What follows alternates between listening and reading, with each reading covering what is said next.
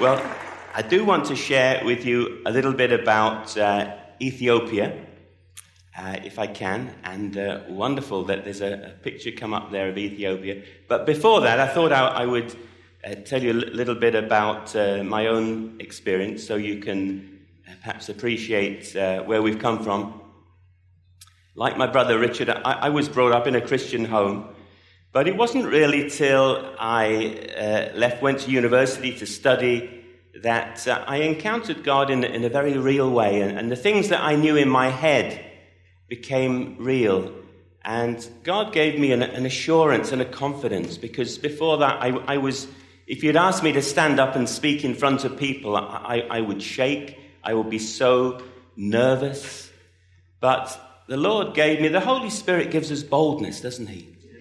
And there's a transition from believing in your head to knowing. The Bible talks about believing in your heart, and that's a knowing. And that happened to me, and God gave me a confidence. And also at that time, I realized I hadn't really consulted God about what to do with my life. I'd made my own decisions, but I surrendered my life to the Lord in a new way. And it was then that he called me. And I realized that he'd got a wonderful plan for my life. And so looking back, I can only thank God for his grace and his mercy. And it's amazing that I've been married for 42 years. And as Pastor Rob said, my wife Margaret is upstairs or downstairs with the children. And she does an amazing work. The young lady you were speaking to before was talking about creation and teaching that. Well, Margaret goes into our state schools, and as part of the curriculum in the UK, it is still required to teach Christianity. And there is a course called Bible Explorer, which is part of the Walk Through the Bible Ministries, which came from the USA, but it's been adapted for the top year of what we call primary school. I think you call it 5 to 6 here, but it's age 10, 11. And there will be 5 one-hour lessons going through the whole of the Old Testament, and then another 5 one-hour lessons going through the whole of the New Testament. They teach Genesis, they teach creation. I don't think the inspectors quite realize they're teaching creation, because they don't in the secondary school, certainly. But it gives that age group a good foundation so that when they go to the secondary school, get bombarded with all kinds of ungodly teaching, they can refer back. That's the vision behind it. And they're always looking for more presenters. They train them to do this. And it's maybe something that can be done here. I know the director of it went to the USA, and they asked him to share what he does in the UK. And he stood up and he said, we have these 200 or 300 presenters that go into our state schools and they teach this. And the people were silent. And someone stood up and said, well, do you realize if we did that here, we might be arrested? And so things are getting more difficult, but we have to take the opportunities and go through these doors while we can. Well, I must press on. I'm just going to try. I know you like quizzes, don't you, and asking questions. Who's heard of Ethiopia? 2 people. That's good. Yeah. A few more. Wonderful. Does anyone know how many times in the Bible Ethiopia is mentioned?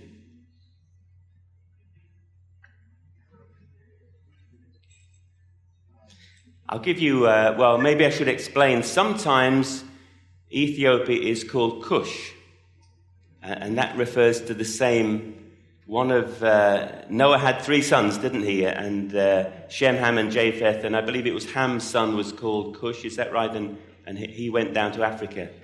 But Ethiopia is mentioned quite a number of times. Who said 20? A little bit low. A little low, yeah. It's actually over 60 times Ethiopia is mentioned in the Bible. And Margaret and I have only been to Ethiopia once.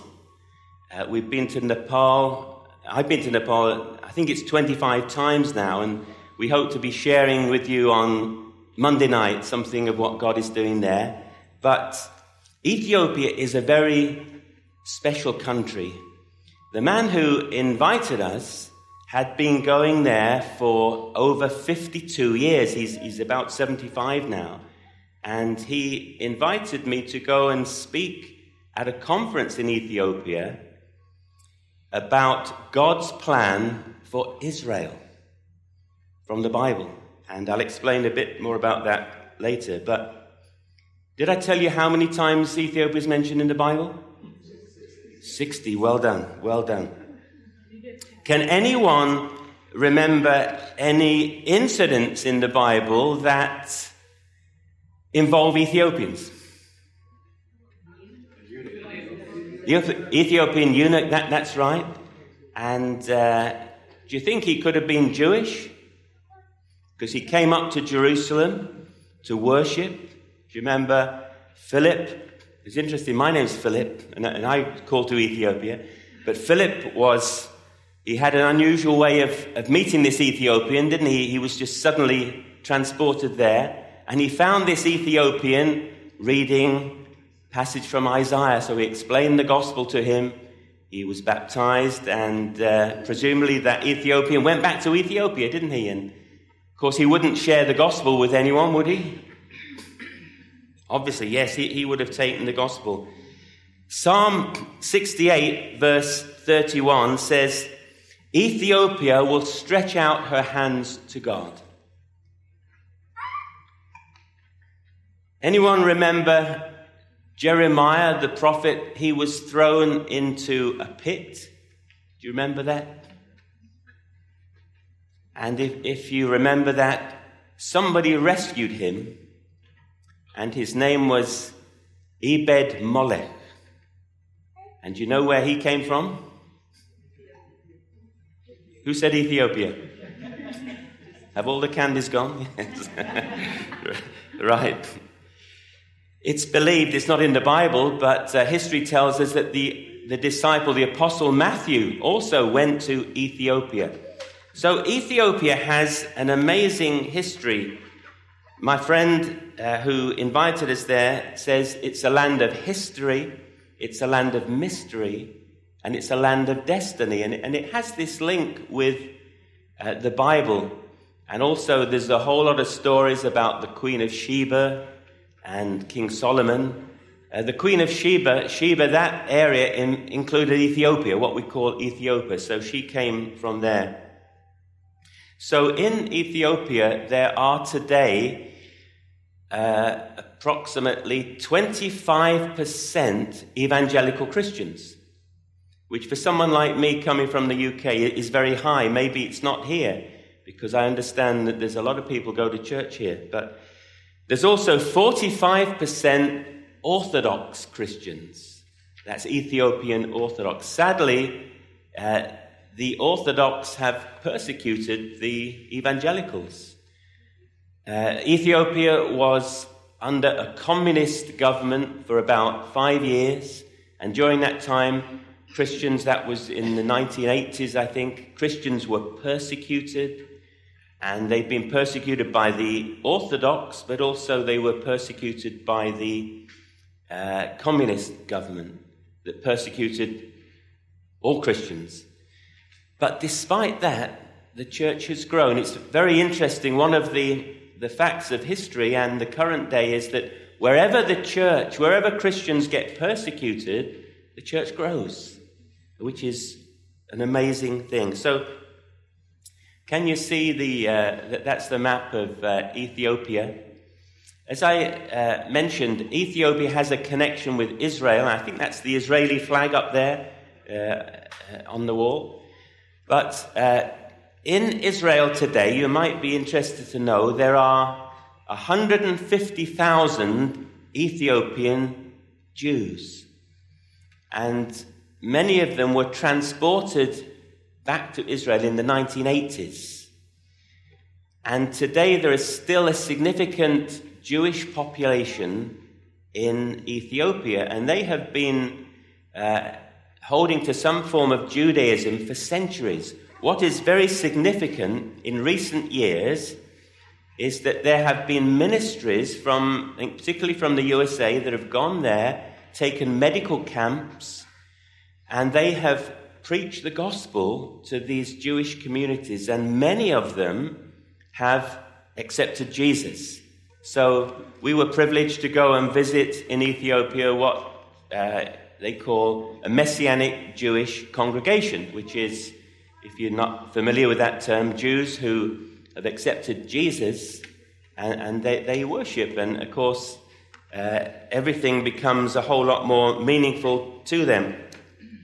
But the Jewish population there has grown over the centuries, but in recent years, more and more have been coming to the Lord. And so one reason we were invited to this conference was to bring together the Jewish believers in Jesus and the rest of the evangelical church, because they both were one in Christ. As Ephesians talks us, when a Jewish person finds Jesus, they become one with a Gentile who finds Jesus.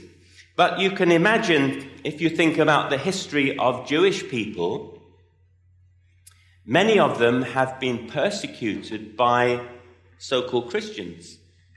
For example, I met a Jewish man in the town where we have our church, and he told me that as a young person he went to a Catholic school, and the priest pointed at him and said, "You are a Christ killer." And so many Jewish people have grown up with that understanding of Christians not being their friends, being ones who accuse them of having killed Christ, the Messiah. And we know from history Hitler used that to incite anti-Semitism. So you can imagine if you then go to a Christian and say, "Oh, I want you to believe in Jesus," how they would respond. But praise God, in recent years, a lot of these barriers have come down, and the hardness, the blindness is being taken away. I would like to read a scripture from Isaiah chapter 11, because it mentions Ethiopia. And then I will show you one or two of these pictures that we have. Isaiah chapter 11, if you want to turn with it, it's Isaiah 11 and verses 11 to 12. It says this: "It shall come to pass in that day that the Lord shall set his hand again the second time to discover the remnant of his people who are left, from Assyria and Egypt, from Pathros and Cush," which is Ethiopia, "from Elam and Shinar, from Hamath and the islands of the sea. He will set up a banner for the nations and will assemble the outcasts of Israel and gather together the dispersed of Judah from the four corners of the earth." Well, for those who know biblical history, I think it was around 740 BC, the Assyrians scattered the northern kingdom of Israel at that time. And many of them assimilated, and they became the Samaritans, who were really despised by the Pharisees in Jesus' time because they were a mixed race. And those Assyrians scattered basically the northern kingdoms of Israel, and they never returned to the land. And around, I think it was 540 BC, sometime later, Babylon, Nebuchadnezzar, remember, he invaded Judah, the southern kingdom, and destroyed the temple and carried away the Jewish captives. Daniel was one of them, and Ezekiel was there, and Esther was there, and they lived in Babylon. And Daniel, the prophet, had read Jeremiah's prophecy and had understood that that exile would only be for 70 years. And after 70 years, the Jewish people, 50,000 of them, not all of them, returned. And they were able to rebuild the temple. You read about this in the books of Ezra and Nehemiah. And they were able to celebrate Passover again and establish again the worship of the God of Israel in Jerusalem, as God had decreed to them. But the point I'm making here is that when they returned, they only returned from Babylon. What I have just read to you says about the dispersed of Judah and Israel returning from the four corners of the earth. And that has happened and is happening in your lifetime and my lifetime. So we are living in days when the biblical prophecies are being fulfilled. And this was what we were speaking about in Ethiopia to the evangelical Christians. I don't know if you have something here called replacement theology. You're familiar with that term? In Britain, it is very widespread. And they basically take the view that Israel has no more significance in God's purposes. They're just like any other nation. And now it's the church that we got God's, as it were, cancelled all his promises to Israel, including this one. And now everything is about the church. But this scripture tells us that the exiles of Judah will return from the four corners of the earth. And that has happened and is happening in our day. And that is such a wonderful thing, because God made a covenant with Abraham and with Isaac and with Jacob and with their descendants. And that covenant is still valid today. Of course, we know the covenant with Moses, the Mosaic covenant. Yes, that has been replaced by the new covenant. But the covenant God made with the Jewish people is still valid today. And God has not forgotten his promises to the nation of Israel. And because of that, you and I can be confident he's not forgotten the promises he's made for you. Every promise he's made, we can put our trust in. I'd like also to read another scripture from Romans chapter 11. To highlight the significance of Jewish people returning to the Lord in the context of world missions. Romans chapter 11 and verse 15. And this chapter, of course, begins with Paul saying, has God cast away his people, the Jewish people? And the answer is definitely not. And in Romans 11, verse 15, he says this, for if their being cast away is the reconciling of the world, so that's in the main, the Jewish people did not accept Jesus as the Messiah. And because of that, remember in the Acts of the Apostles, Paul had so much persecution from his own people, so he then took the gospel to the Gentiles so that you and I would hear about Jesus. If their being cast away is the reconciling of the world, what will their acceptance be but life from the dead? And so we can infer from that when Jewish people return to finding Jesus as their Messiah and being born again, it's a very significant time in God's plan and God's purposes. So I want to show, let me try, can you see the map there?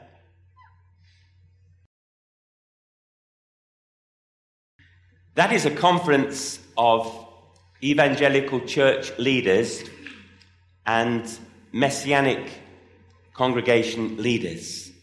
And we were all together at this conference, which had the title God's Plan and Purpose for Israel. So I was sharing them in quite a lot more detail. Some of the things I've just said, and I went on to say about how Britain had a role in this, because around the turn of the 19th century, things started to happen in the Jewish communities, and there was persecution going on. And the evangelical church in Britain was quite strong at that time. And I understand the Prime Minister, who was a Welshman, David Lloyd George, he had half of his cabinet were evangelical Christians. And they all believed in the restoration of Israel. And when the First World War came, Britain actually was in big trouble because the nation was running out of ammunition, and they needed acetone to be able to make gunpowder. And this was imported, and the German Navy were actually blockading a lot of imports. And the Foreign Secretary had a friend at Manchester University who was a scientist named Chaim Weizmann. Believe it or not, he was Jewish. He explained to him this problem, and Chaim Weizmann said, "Leave it with me. I will work day and night to solve this." And within a few weeks, he had discovered how to make acetone from crops and things which are grown in England. And so they were able to make acetone, and the whole tide of the war turned. And so the Prime Minister said to Chaim Weizmann, we have a tremendous debt to you. Your invention has saved our nation. How can we repay you? Thinking he might want some money or whatever. And Chaim Weizmann said, "I want nothing for myself. I want land, I want Palestine for my people." And at that time, Britain was not in a place to give them Palestine. But he said, "We will do what we can." At the end of the First World War, Britain had been able to take over, been able to defeat the Ottoman Empire army in Jerusalem, and Britain was given the mandate for that area. And so they were able to fulfill their promise to allow the Jews to return in fulfillment of Scripture. Sadly, by the time the Second World War came, the Foreign Office, the government had changed, and they did everything they could to stop it. But they couldn't stop it because it was God's plan and God's purpose. So I want to emphasize today that we are living in very significant times. One of the signs of the end times in Matthew is that the gospel will be preached throughout the earth. We have more ability through television, through radio, through literature, through the internet, to reach more people with the gospel than at any other time in history. At the end of this conference, the evangelical Christians wanted to apologize to the Jewish believers in Jesus because of the history. The Jews in Ethiopia, I didn't mention this too much, but have been persecuted. And they were only allowed to live in the most difficult areas. They were only allowed to have the most menial of jobs. And so many of the Jewish people have lived in poverty in Ethiopia.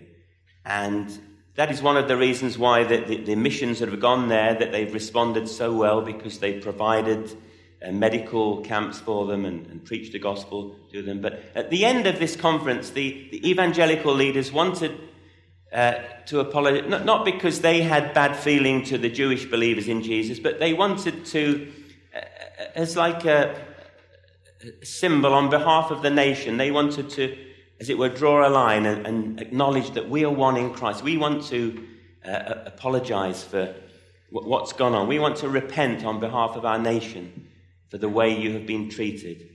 And at the end, that they did that. All the Jewish believers came forward And it was just such a wonderful time. It was just like God's presence was just filling the gathering, and there was great joy.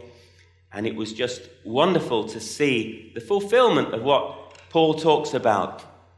Those who are near and those who are afar off, we become one in Christ. And of course, when that happens, we know that something amazing is also about to happen. And that scripture I read from Romans about how much more, having the Jews having rejected Christ, has been a blessing for the Gentiles. How much more will we be blessed will the Gentile world be blessed when they accept Christ? And it says, even life from the dead. Well, you could interpret that in different ways. Maybe it's to do with the coming of the Lord. I'm sure it is a sign. Israel in their land, Jews coming to know Jesus. I was also on OM. And I was on OM when the first ship, the money for the first ship came in. So that was 1970-something, before I was married. And I worked in Israel on OM, and knocking on doors. And at that time, there were only 3, as far as I knew, what we call Messianic Jewish congregations in the whole of the land. Now, I believe there's more than 100. And so there are many Jewish people coming to know Jesus. There's a lady, if you're from the UK and about my age, you will have heard of her. Her name is Helen Shapiro. She was one of these teenage pop singers in the 1960s, Jewish. And but like many Jewish people, she was disillusioned with Judaism, and she actually went into the occult. She was searching. One day she went into a bookstore, and she picked up a book they weren't supposed to read called the New Testament. And she started at the beginning, like you do with most books, and read through the bit which most people skip over, the genealogy. And it was through that she came to accept Jesus as her Savior and Messiah, because she suddenly realized Jesus is Jewish. And she didn't know that before, which I find very sad that somehow the Christian church we've dissociated from our Jewish roots, such that it's made it hard for Jewish people to recognize that we worship the God of Israel. That our Savior, the Lord Jesus Christ, he's described in Revelation as the Lion of the tribe of Judah. Even in the New Jerusalem, the foundation of the walls are named after the 12 apostles. The 12 gates in the New Jerusalem are still named after the 12 tribes of Israel. So there's something very wonderful here. And I believe that the days we're living in are very significant. And we can know that we're getting closer to the coming of the Lord. And that phrase, life from the dead, well, that's the word we use for revival. And though in the Western world, things may seem hard, they certainly do in the UK, but when we go to Africa, when we go to Nepal and India, there's such a hunger to hear the gospel. And we've heard about China. 10,000 every day coming to Christ, which is wonderful. So we are living in very significant times. Can we pray together? Father, we thank you for this conference. We thank you for all that we're learning, all that we're discovering about just a small part of what you're doing in this world. We thank you that you so loved the world, you gave your only Son. We thank you that Jesus Christ is the only way, the truth, and the life, that no one can come to know him except through you. So, Father, we pray that we'll be more inspired and equipped and encouraged and filled with your Holy Spirit so we can be more effective and more fruitful for you. So bless this time and the remainder of this day. In Jesus' name, amen.